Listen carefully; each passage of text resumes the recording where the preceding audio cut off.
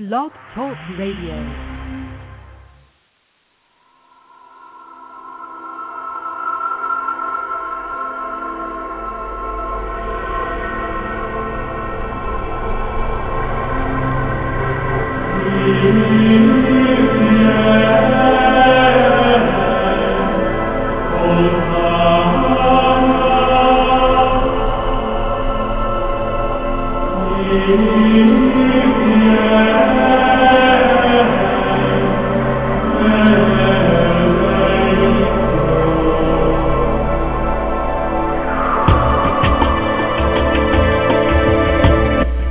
Hello listeners, welcome to another broadcast of The Unexplained World with your host, Edward Shanahan, a paranormal, spiritual observer, and psychic reader, along with Annette, a high priestess and psychic reader.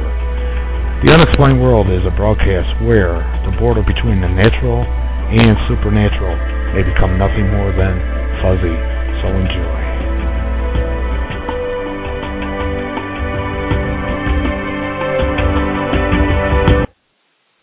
Hello, listeners. Welcome to the March 11th, 2011 broadcast of The Unexplained World with your host, Edward Shanahan. It's me and Annette. Hello, Annette.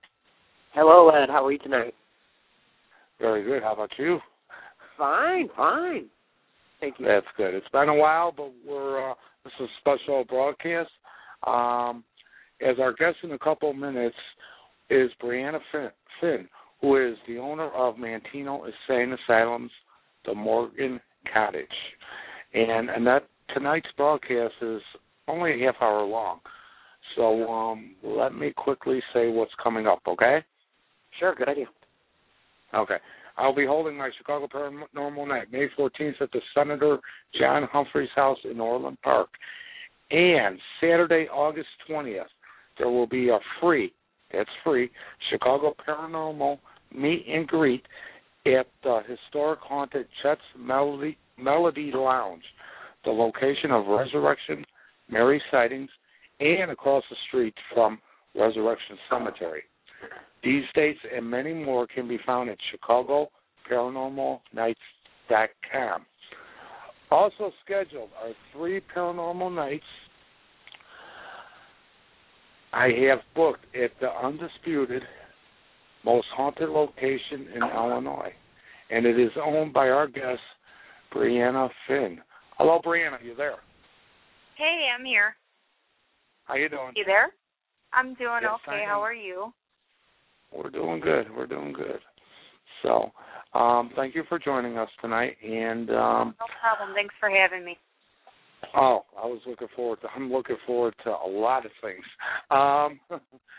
The location you own is Manteno's Insane Asylum or State Hospital's The Morgan Cottage, okay? And first of all, one of the things that really, now I just seen a picture on your Facebook page, or the Morgan Cottage Facebook page, of the actual layout, bird's eye view of the cottage. Tell the listeners how huge this place is. The building itself is actually approximately 32,000 square feet. I know that when a lot of people see the first photos of it, they actually believe that it's a pretty small building. But the building, back then, they were almost H-shaped, kind of. The building has 4 wards, a dining hall, 4 breezeways, and it has approximately 16 rooms aside from that. Yeah. So it's a huge building. It's not as small as it looks. What was that building originally used for? I'm sorry, what was that again? What was that building originally used for? Just as part of the asylum or a residence or a wait? Yes. The building at the time, it housed people that were considered mentally insane.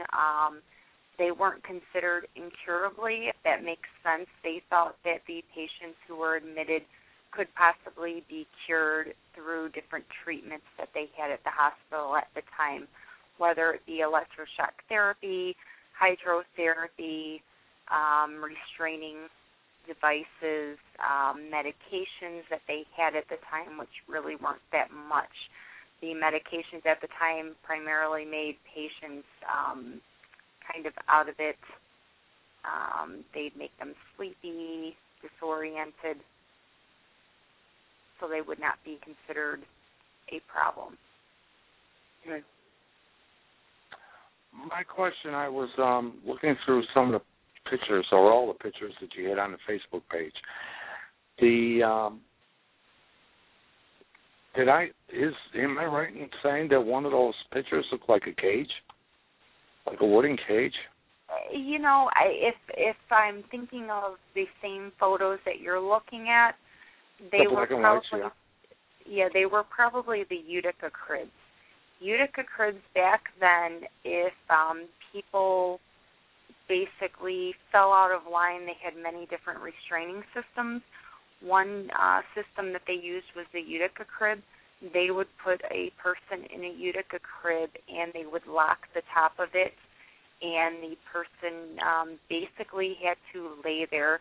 They really could not move. They put them in there kind of as a way to keep them in control. Yeah, it looked like it was only 4 feet tall. I mean, if you lay on your back, it'd only be about 3 feet in height. Yeah, they were not that big. They weren't, but that was one of their restraining devices at the time that they used. Well, what was your interest in buying this building or becoming the owner? You know, the thing with that building, and a lot of people that have been to the building will say this, is that once you go there one time, for whatever reason, you feel very drawn to the building. Nobody can really quite explain what it is, and I was one of those people. But at the same time, too, with me, I was not just interested in the hauntings that are reported at the building. I was also very interested in the history. I'm a very empathetic person, if that makes sense. So one of my primary goals, I said, you know, I would like to buy the building, and my biggest thing is that I would like to have memorials for the patients. So for me, the building, it's more of remembering the patients than it is the doctors, the nurses, you know, and I know a lot of people are opposed to that. They think it should be for everybody. But the patients, they had a real struggle there. And I think, too, if you go back to the letter that you received, that you posted, I think you might be able to understand it a little bit more. It's kind of like, you know, especially the nurses, a lot of people that work there, they really didn't, to me at least, seem to care too much about the patients. And they really, they struggled, the patients. Yeah, I think you mentioned in the past that you did look at my webpage and that. And I think by reading the webpage that I have for there, and this, when I come there, will be the very first time actually in the building. Wow. I think you could see the sympathy I have for what the patients went through, okay? In the recent article I wrote, I actually pretty much said, you know, it's like if you go back to the Vietnam War, it's like the Viet Cong learned, you know, torture, you know, through what these people went through. Because today you consider war crimes, you know, and that you wouldn't believe what these people went through. No, well, you know, most of the things that the people who went to Manteno for, most of them, what they were diagnosed with, are completely treatable today. And a perfect example of that, and it's actually on our website, is Jenny. Jenny Pilarski. She passed away a few years ago. But her story is really, you know, it's heartfelt. She had completed 3 years of college, okay? And her major was in the sciences. She was very intelligent. She was in a dispute with her parents over where she should live. her parents did not like her choice. They sent her to Manteno, and she basically became a test subject of Manteno. Her doctors had written that she had no real signs of pathology, but it was believed that she may have had bouts with manic, but nothing major. And despite all of that, the doctors still put her through electroshock therapy, hydroshock therapy, insulin therapy, and they even gave her lobotomies. By the time they by the time they were done with her, she was sent to the Illinois State Guardian Service, and when people would even go into her room just to try and talk with her, she would put her head underneath the covers and she would not speak to them. She became afraid of people. She had absolutely no interaction, period, with anybody. It was like she hated people, she hated the world, she hated life. And that's what Manteno did to her. But before then, she was almost completely normal, just like you and I are. There's, and, go ahead. Oh, I had even, the one thing that I had even heard, too, from several people is that one of the things that a lot of parents would do to their kids, even, I'm going into as early as the late 70s, is that when their kids would get out of line, parents would tell their kids, hey, if you don't straighten up a little bit, I'm going to take you to Manteno. And that was wasn't that just a giant farm community, really? There wasn't really too much going on in that neck of the woods, being that far from Chicago. No, not at all. You're right, Manteno. And even today, there are residences in there, but for the most part, farming. That's what Manteno is. It's farming. It's a big farming community. Well, that article that that the woman sent me and I posted, the letter, she talked about that girl she met there. The same thing, it seemed like. Yeah. The girl was put there by the parents, and she played like she didn't understand English, and she felt that it was safer for her, okay? Than to pretend like she knew what they were saying, and she just behaved. And from the stories that I've heard, that makes perfect sense. And it's unfortunate. It really is. Well, people got to remember, I think up until maybe the 1980s or so, anybody could, family member could have you committed, okay? Yeah. And 100% correct. Look at the Kennedys, the one daughter that basically, as you mentioned, about the one patient, the Kennedy daughter, they say she was as mouthy to the father. So when the father's, when the mother went to Europe, he had her committed, the daughter, and they did lobotomies, stuff on her. Who was that, Rose Kennedy or something? Yeah, something like that. I had heard about this.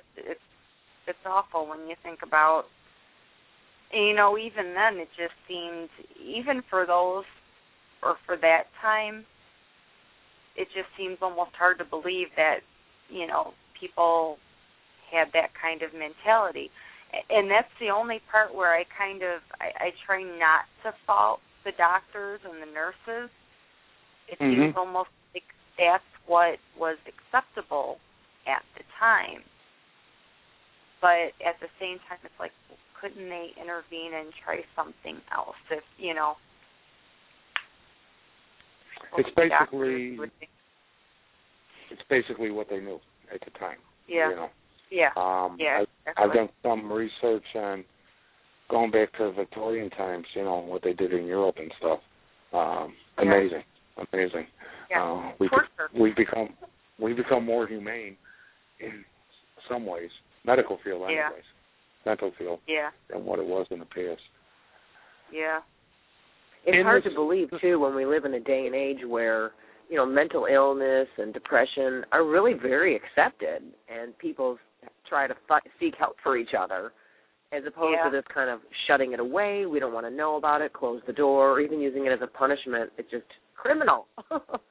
Yep.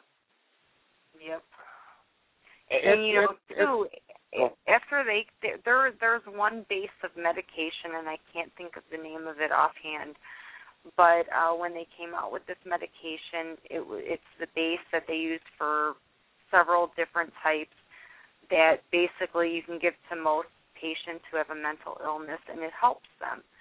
And at the time that this medication came out, which was right around the time Manteno actually closed too, but since they were able to give this medication to people and it helped them in some way as long as they continued to take it, they started to decentralize these big mental health care centers like Manteno. And at the same time, my kind of mixed opinion, too, is that today they give that medication so much that it has to make you wonder, did this actually help the mental health field, or did it kind of hamper it in ways, because there's so many people now that have home treatments, and these people are going out on the streets and they're committing crimes. Does that make sense? So, yeah, there's a place in Tinley that's still a mental hospital, I guess you could call it. Yes, and, I actually live right down the street from it. They have they have the Tinley Park Mental Center. Most of it is actually closed now. What they have left of it they're primarily children, and they're children that they know will never be able to really adapt to society. So we're talking about kids, though, that mainly have, like, autism, you know, diseases such as that, where it would be fairly hard for them to get along with regular society. So that center actually does fairly well, and they do help their children. I know that every year, you know, they have various parades throughout Tinley Park, and I've been to them. And the mental center, which they actually call HOW, they bring the kids to the parade, and they have the kids march in the parade, and they throw out candy, and they have a really good time. So I think that what they're doing over there, it actually benefits the kids. So that one I have to give kudos to them. They do very well over there. Good, and I hope they're being watched, too. Can you tell us a little bit about the hauntings that you may have been witness to there at the cottage? There have been several. The ones that I've witnessed, I know every time I'm there, I'm usually poked. I know that sounds goofy. When I was there in November, I organized a pretty big investigation. I know a lot of people, they're under the impression that it was probably out of hand because of how many people were there, but I can honestly say that there were no more than 10 people in the building at the time, and they were at two completely different wings of the building. So you had 5 at each wing, and remember, the building is 32,000 square feet, so people were spread pretty far apart. And at one point, we were walking through a breezeway, and it was me and my little group of 4 people, and as clear as a bell, my name was called out loud. Marcia Mack from Chicago Paranormal Seekers, she was running video, and her video actually caught this voice calling my name out. And then Jason Sullivan from Midwest Haunts and Ghost Hunting 101, he had an EVP recorder running. The EVP recorder did not catch anything, but Marcia Mack's video did. So that's kind of weird, and we're still trying to figure out why she was able to catch it, but he wasn't. So we caught that, and I know I was just there yesterday, actually, and I was there with Laura Redman, who is running Paranormal Kids Cancer, which is an event that we are hosting in September. I was there with her and Jim Heater, who is our volunteer coordinator and our special projects coordinator. And Laura Redmond, she was poked in the shoulder. And I was poked in the head while we were there. So every time I've been there, something has happened. We do have evidence on the website. We have some on the Facebook page. But the one thing that I can definitely promise about that building is that everybody who goes there, 9 times out of 10, they are going to experience something. Well, you're going to be in for a treat because when I go to locations, I don't know if you've seen any of the videos, my goal is to raise the spirits for to interact with the people.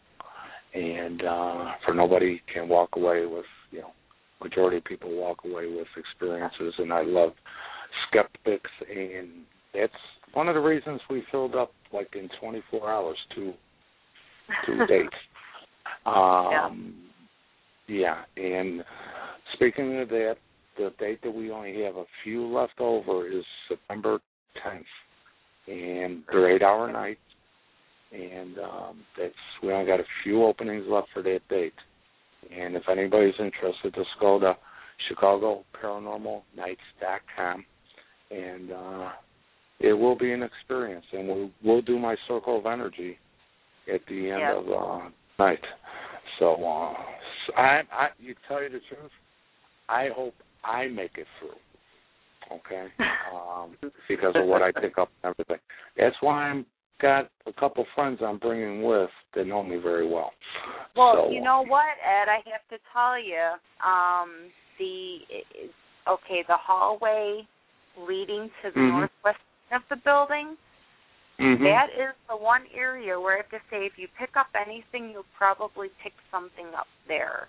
That is probably the area where people experience the most activity.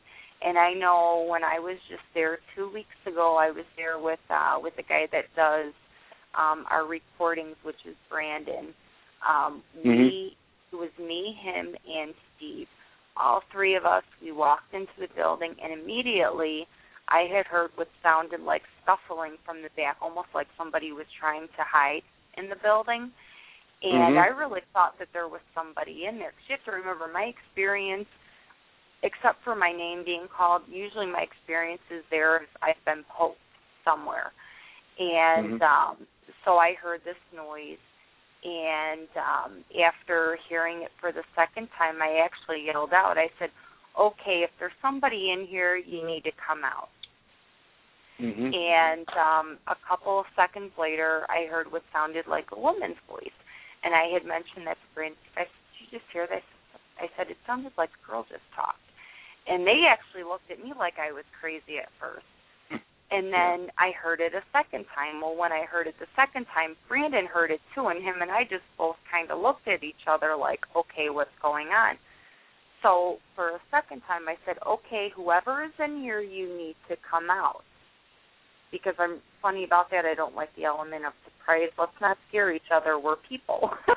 So after that, him and I, we just looked at each other, and we walked back to that northwest wing. We walked in there. There was absolutely nobody around, and the only way that somebody could possibly get out, those doors were chained shut. There was nobody back there. Wow. Yeah. Wow. That's why I said every time I've been there, something has always happened. That's why I said, 9 times out of 10, when you have, for the dates that you have scheduled, people will experience things. I would not be. 2 of the nights are full moon weekends, so that'll be sweet too. I've heard that there's a cemetery. There is a cemetery. Buried a patient? Yes. My understanding about the cemeteries, one of them is owned by the VA. So in order to get back there, we would need permission from the VA. If we don't have permission from the VA, we could all be arrested. Trespassing. Okay. I was just wondering if it was near your location. your building. It's not that far. It's right across the street. Yeah, but if it's owned by the VA, if it's owned exactly. by the VA, but now, my understanding, and I don't know how true it is that there is supposedly a Potter's Field by the old water tower. How true that is, I do not know, but I have heard that, again, if you enter that area, you can get in trouble for that as well. So, and that part I've never explored. No, I'm a little too old for that kind of stuff. Exactly. Maybe 30 years ago could have.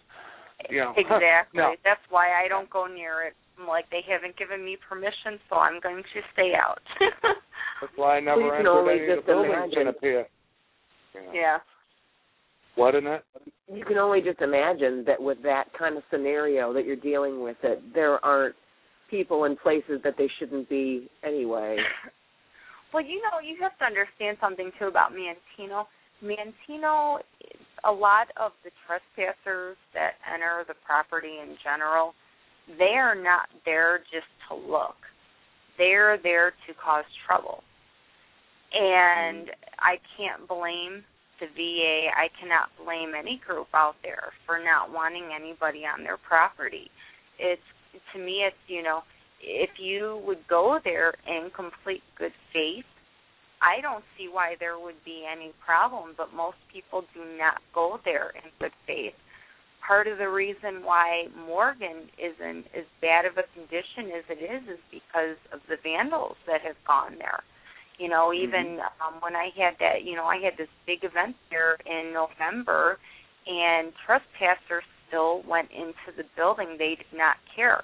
And given the amount of people and cars that were out there, they knew that something was going on, and they did not care that anybody was there, and their kids. Well, you make no joke about it that you ain't gonna put up with it. So no, I'm not. Yeah. And right now, I have been receiving cooperation from Kankakee County. Kankakee County, they have a jurisdiction over that area, so I've become very good friends with the sheriff's department, unfortunately, and it's, I didn't want to have to take that measure, but at the same time, it's like, if you would have just came to the building and looked at it, took the pictures that you wanted to, and you would have been peaceful about it, I would not care, but you're not going there for that. Right. It's unfortunate, and it's and then people are mad that we're charging fees for investigations, and it's like, to me, all of the money that we are receiving, none of it is going to any person. It's going directly back to the building. We're working, for absolutely nothing. We're not getting paid. Money is actually coming out of our pocket for this. And it's to repair the damages that the trespassers have caused.